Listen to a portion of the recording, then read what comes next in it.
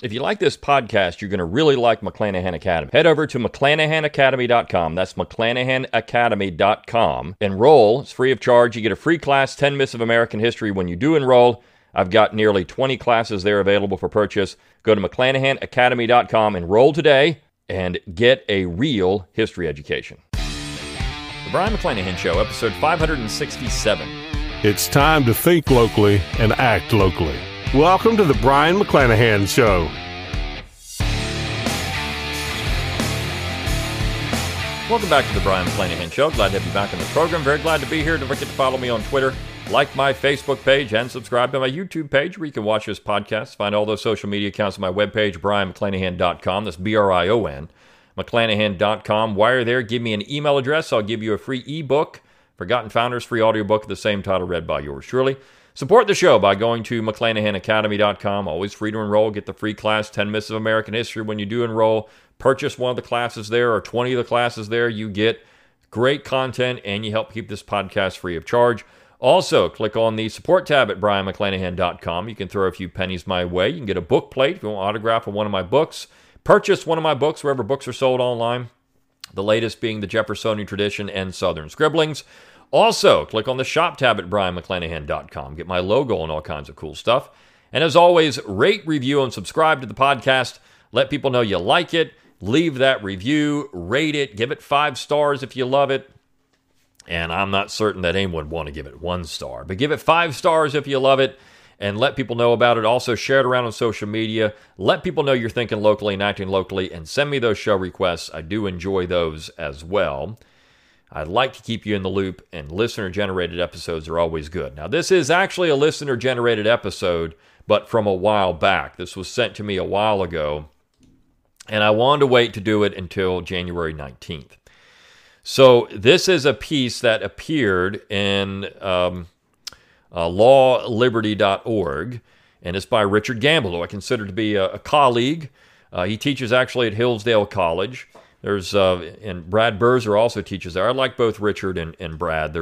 Richard Gamble and I had the same advisor in graduate school, and so he was there before I was, though. But we've had talks and many times over the years. So he's a very good scholar. He writes really good histories of the Puritans, and what I mean by that is what Richard Gamble does is show the self-righteousness of that Puritan culture and this Yankee vision of America. He does a really good job with that. Now, this particular piece is a takedown of Allen Guelzo. And Allen Guelzo's new biography of Robert E. Lee, which is absolutely pathetic. It was going to be. Now, as I've said before on this show, Allen Guelzo writes well. He's got a great radio voice. He has a fantastic media presence. Okay, I'll say that about Allen Guelzo. He sounds good on the mic. And not just that, he is an intelligent guy. He is someone who is, and I call him stupid because of what he does, but he's intelligent, but he's stupid in the way he does things because he doesn't see, he's short-sighted, which is stupidity, right? He is someone who writes well. I can't say anything different from that. But his position on Lee was predictable. He starts the book from the premise that Lee was a traitor. And he comes from a position where Lee is the antithesis of everything good about America. This is his whole point. And this is why the left loves Allen Guelzo. This is why you can get a job at Princeton teaching there with Kevin Cruz, because Kevin Cruz and Allen Guelzo are going to see eye to eye on some fundamental issues in America. And that fundamental issue is the war and the meaning of the war. They're going to see the same thing. Guelzo and Cruz are going to see race and treason at the heart of everything. There's no difference in the two. This is what I've said over and over again. This is why these people on the right that promote this kind of nonsense are undermining their own position. If you are aligned with Kevin Cruz on just about anything, you're in the wrong place. You're in the wrong place. And this is what I would say to anybody on the right who holds these positions. So Richard Gamble does a nice job. I think he's fair. He wouldn't do this review like I would, where he would completely destroy it. He's fair and measured. And in some ways, that's what you have to do to get people to listen to you, right? Sometimes a chainsaw is not the most effective tool. You need a scalpel. I mean, when you want to cut out a tumor, you don't cut off the leg, right? So in so many ways, Gamble, I think, is trying to take that measured approach. And you need that at times. Okay, and that's what I like about this piece. So again, lawliberty.org is where this was written. It's Lee's Loyalty, and it's by Richard Gamble from Hillsdale College. On October 13th, 1870, the New York Times reported massive French defeats in the Franco-Prussian War as the German onslaught advanced. The city of Orléans was in flames. Strasbourg had surrendered. Metz and Paris lay under siege. In January, the victorious Prussians would announce the unification of Germany at the Palace of Versailles. Readers of the Times would have recognized the names of Sheridan and Burnside.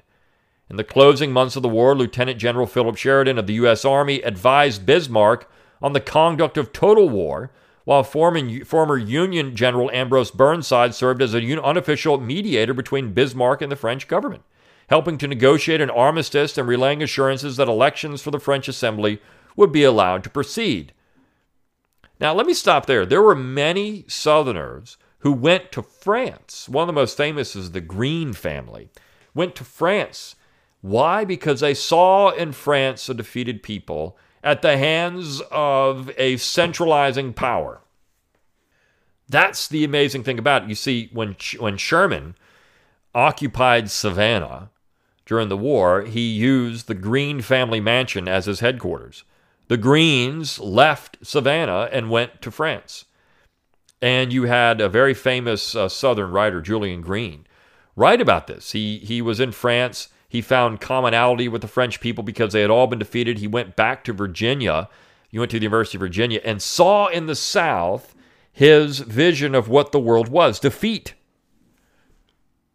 And so I love it that Gamble begins this piece with a comparative study. This is important, these comparative studies. And what was going on in Europe in the 19th century was exactly what was happening in the South at the same time period, in the United States.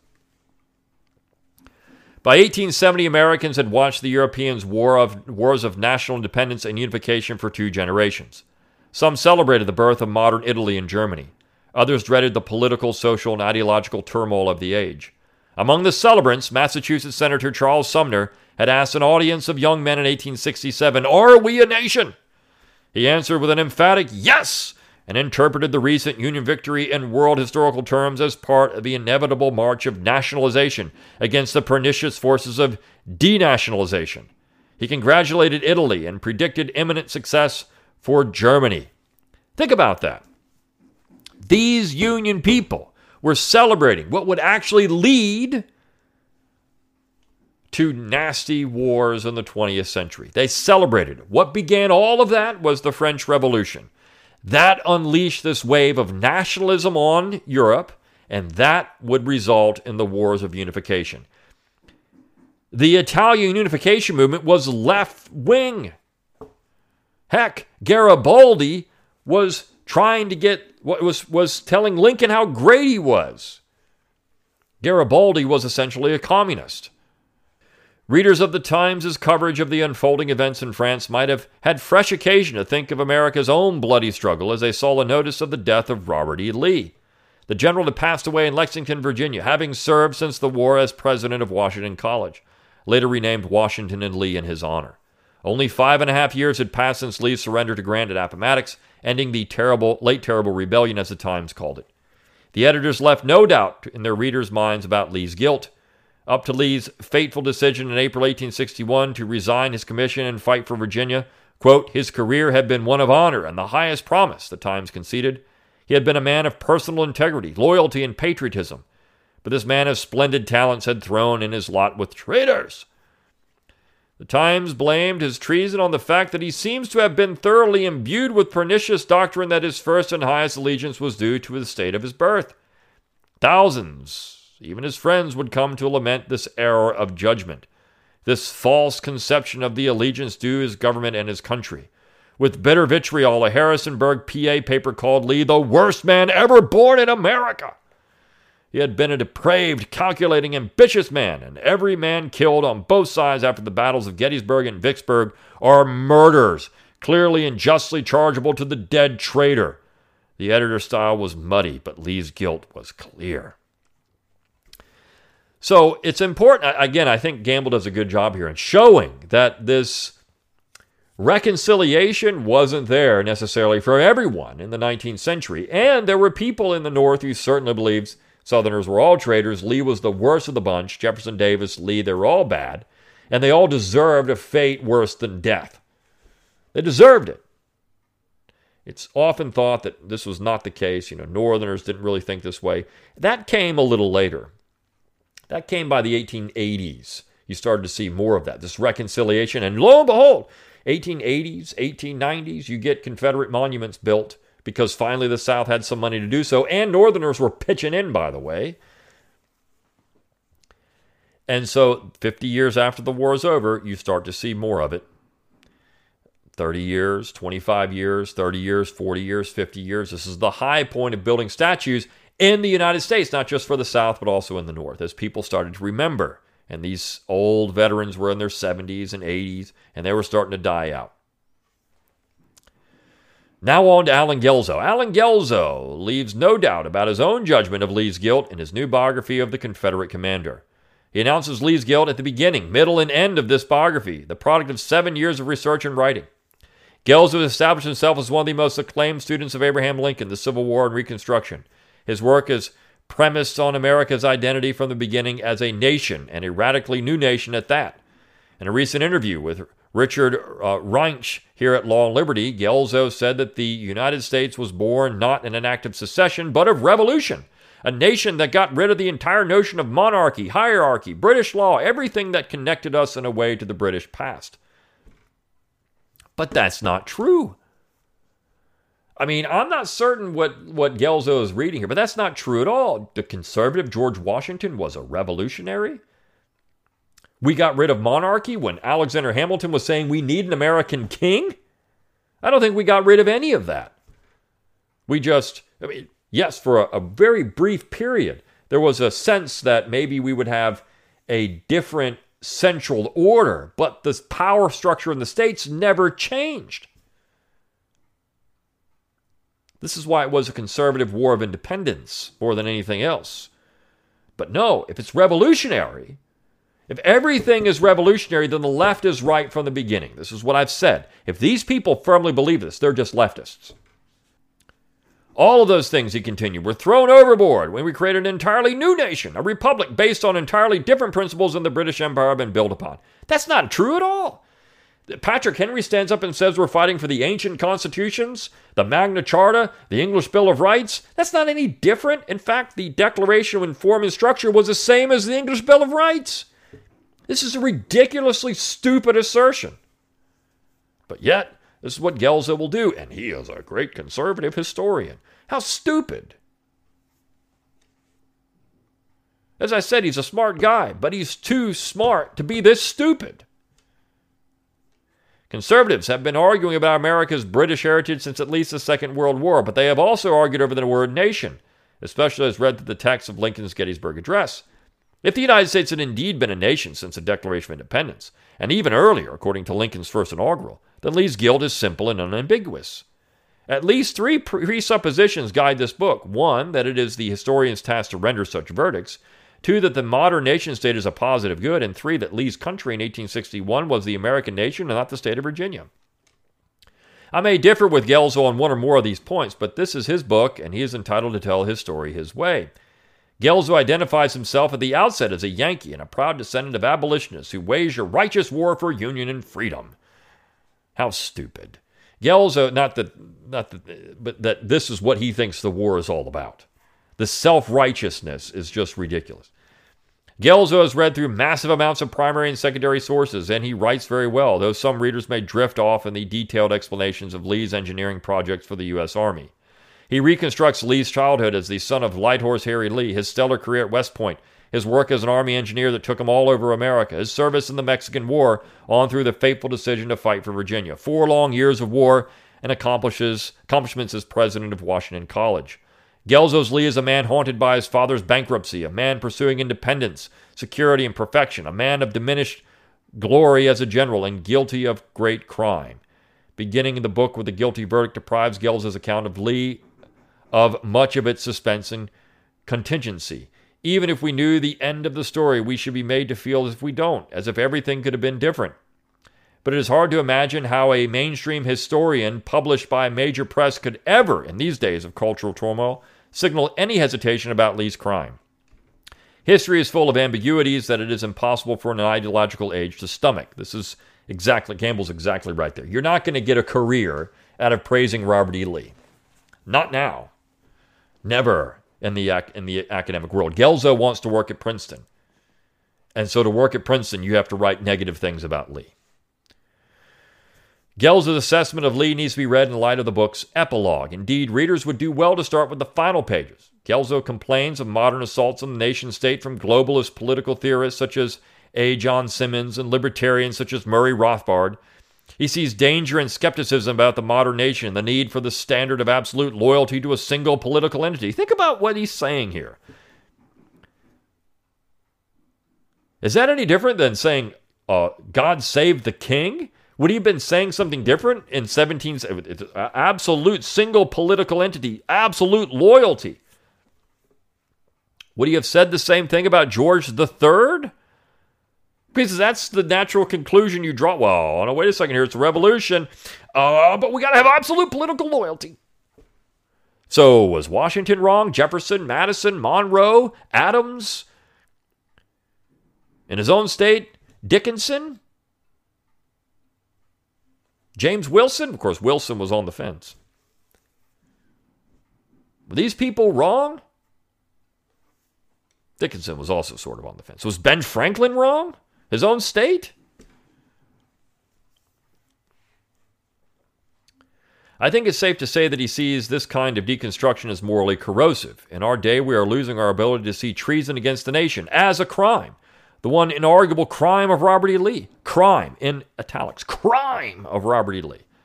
He didn't commit treason. See, Gelzo is hung up on this thing. I could prove to you that secession wasn't legal. No, you can't. You can't prove it at all. Dummy. Whatever the faults of the nation state, he continues, it is proven since the 18th century and perhaps even since the Peace of Westphalia to be a frail but workable insurance against the kinds of incessant dynastic, ethnic, and religious warfare that used to be the common lot of the human race, and the most stable platform of the emergence and cultivation of democracy. So he's saying because of the Peace of Westphalia, which of course is in the 17th century, we've seen the nation state come up and we've had this great growth of peace and stability. The nation state has stopped warfare. It has? Okay, if you believe so. I mean, we just had the 2 nastiest wars in human history with the rise of the nation state. But okay. Whatever the faults of the nation state is a phrase that needs to be confronted soberly and not tossed aside so easily. This is now back to Gamble. If the nation state ended the wars of religion, which is an open question among scholars, it also plagued the world with new wars of religion in the form of ideological crusades, more destructive and of wider scope than the 30 Years' War. The 20th century bore grim witness to the dangers of nationalism, especially mixed with socialism and populism, which leaves the vexed question of whether the United States of 1787 was meant to be a nation state. We ought not to be misled by the use of the word nation by Americans of that generation. They lived in the world before the French Revolution, which unleashed the modern nation wielding an armed doctrine, as Burke remarked. Robert E. Lee, only one generation removed from the war for independence and the son of a state at the head of that cause, thought of Virginia as his country. More than that, Lee was devoted first and foremost to his home, his land, and his kin. Gelzo does not hide how prominent these sentiments figured in Lee's letters, especially as he made the difficult decision to resign his commission as a colonel in the U.S. Army and offer his services to Virginia. To General Winfield Scott, under whom he served in Mexico and whom he admired, he wrote, "Save in the defense of my native state shall I ever again draw my sword."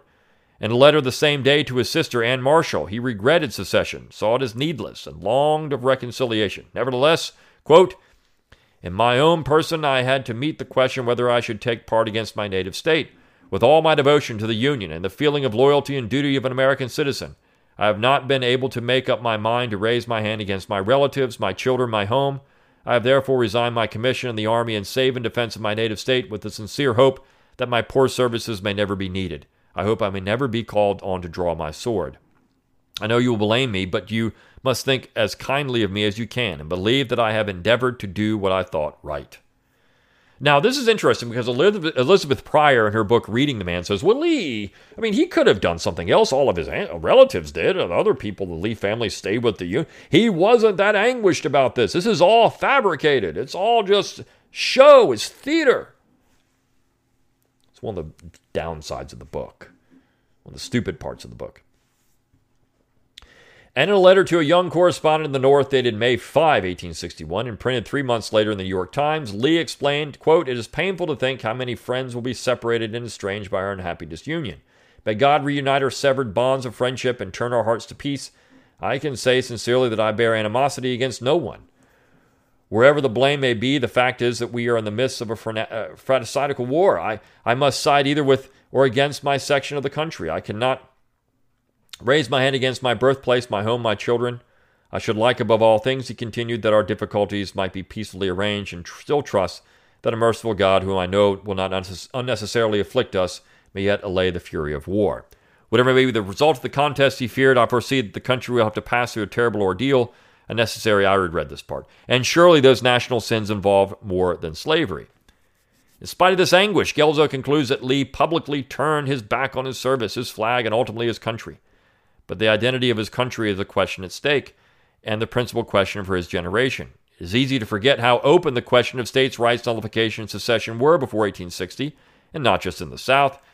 Consider the language and threats of the Hartford Convention during the War of 1812. Consider the debates of Massachusetts legislature in the 1840s over the possibility of secession from the slaveholding South. Consider how willing the most radical abolitionists were to let the South go in 1860. Some refusing to let their sons enlist in the Union Army until the war became a war to end slavery. Guelzo finds this easy to resolve. Lee did not. For Guelzo, Lee faced no real dilemma. All of this was done for the sake of a political regime whose acknowledged purpose was the preservation of a system of chattel slavery that he knew to be an evil and for which he felt little affection and whose constitutional basis he dismissed as a fiction. Guelzo's biography is ultimately a defense of the modern nation-state that emerged in the 19th century, the nation-state that replaced the federal union. This is the key point, because what Guelzo is doing here is trying to establish the supremacy of the center. That's the whole point of Guelzo's position. This is why Gamble's saying read the back end first. Many Northerners fought bravely and honorably to restore the territorial union as it was, but the Federal Republic, entered into voluntarily and held together by goodwill, could not be restored after 4 years of bloody war. It was reassembled by total war. The wonder is that centralization of power did not go further after 1865, or faster.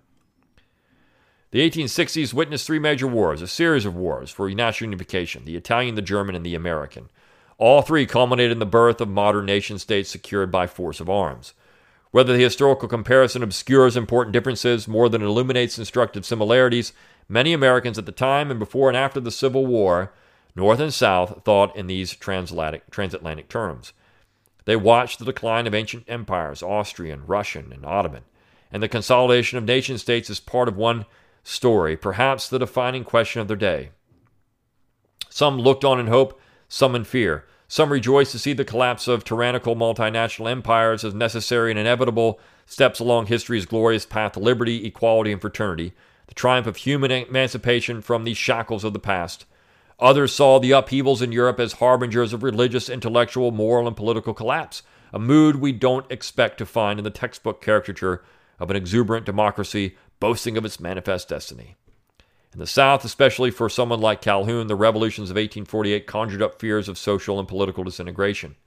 This is one reason why he resisted the weaponizing of the Declaration of Independence into a tool for perpetual ideological revolution. Exactly right. Gamble is solid in all of this. He's exactly right.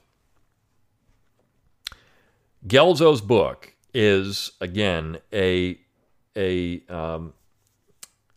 polemic for the nation state. It's a polemic for centralization. What Guelzo doesn't realize, though, is that conservatives, if you're a conservative or a libertarian, you never win in that struggle. Because we're not going to give away as much candy as the people next door at Halloween. They're just at the left. They're just not going to do it. Generalizations are hazardous to make about something so complex as collective self-understandings a century and a half ago, but on the whole, the North and Midwest strike me as more favorably disposed than the South to the revolutions, wars for independence, and wars for national unification that swept Europe in the 19th century. Certain leading public intellectuals in New England had been. Giuseppe Mazzini enjoyed widespread acclaim in Boston's literary circles. Some intended to import his brand of romantic nationalism to America, and there were indeed some Southerners keen to justify their bid for national independence by comparing their cause to Hungary and Poland. That the Northern pro-Union press should have proclaimed Lee's guilt comes as no surprise. The U.S. had ended a bloody, violent, and protracted war only recently, a war that shocked Europe with its intensity and brutality, a preview of what modern industrialized total war had in store for the world. This is not exactly the lesson New World republicanism had wanted to teach Old World despotism in the 19th century. America was supposed to be on the winning side of history, and the North on the winningest side of all. Lee found himself caught between two Americas, and he is still entangled in conflicts between different Americas, perhaps more than the two of his than this time. Guelzo's Lee offers one answer to the problem of what to do with Lee in his memory in a time of fragmentation. But it is doubtful Lee can ever be made safe for nationalism. So, Guelzo is simply regurgitating the arguments, and Gamble begins this with that Harrisonburg newspaper. That's all Guelzo is doing. He's regurgitating that argument, which was not the argument that won America, by the way. That was not the argument that Americans overall thought of Lee. That won the Lee argument. It's not. But this is exactly what Guelzo is trying to do in this book, and I love this review from Gamble because he really gives Guelzo his due here. He points out what Guelzo really is doing and how Guelzo is completely insane for doing this in some ways. He doesn't say that, but this is what he's doing. The nation state is stability. The nation state brought us the German Empire. The nation state destroyed liberty in Europe. And yet, we're supposed to believe this is the best thing that ever happened to man. It's not. Federalism, real federalism, could have solved many of these problems. The South wanted to go in peace. It didn't have to be a war. Guelzo misses that entire point. It didn't have to be a war. That should always be the question. Why did they decide to attack the South? There had to be a reason. To save the Union? What Union? There's no Union there anymore. It's a nation state. That's what they tried to create. All right. So I wanted to talk about this piece today because, of course, what the day is, but and how Lee still is the central figure in all of this in America. There's no denying that. Lee is the central figure. He has to be because he became the image of what this war, the symbol of the war, right? I mean, it was Lee became the symbol of the South, and the South in resisting the center. That's what it was. But to the North, they had to make it about something. They couldn't have it just be about the Union, because if it was, then that's not righteous. Then that would be the same position as the British. Well, how could you do that? If the war was just about saving the Union, well, that became morally problematic for them. How can you kill people for that? But if it became about slavery, well, that's something else. That's something else now. Then it's a justifiable war then. They had to come up with something else to do it. When in reality, it's always been about one word, and that is power. Power. If it's about power, it's not a morally just war. This is why Rothbard, who Guelzo is very critical of, this is why Rothbard would say there have been 2 wars in America that have been justified in his mind. And one of them was the war for Southern independence, because it was a defensive war. All right. Hope you enjoyed this particular show. I'll see you tomorrow on the next one. See you then.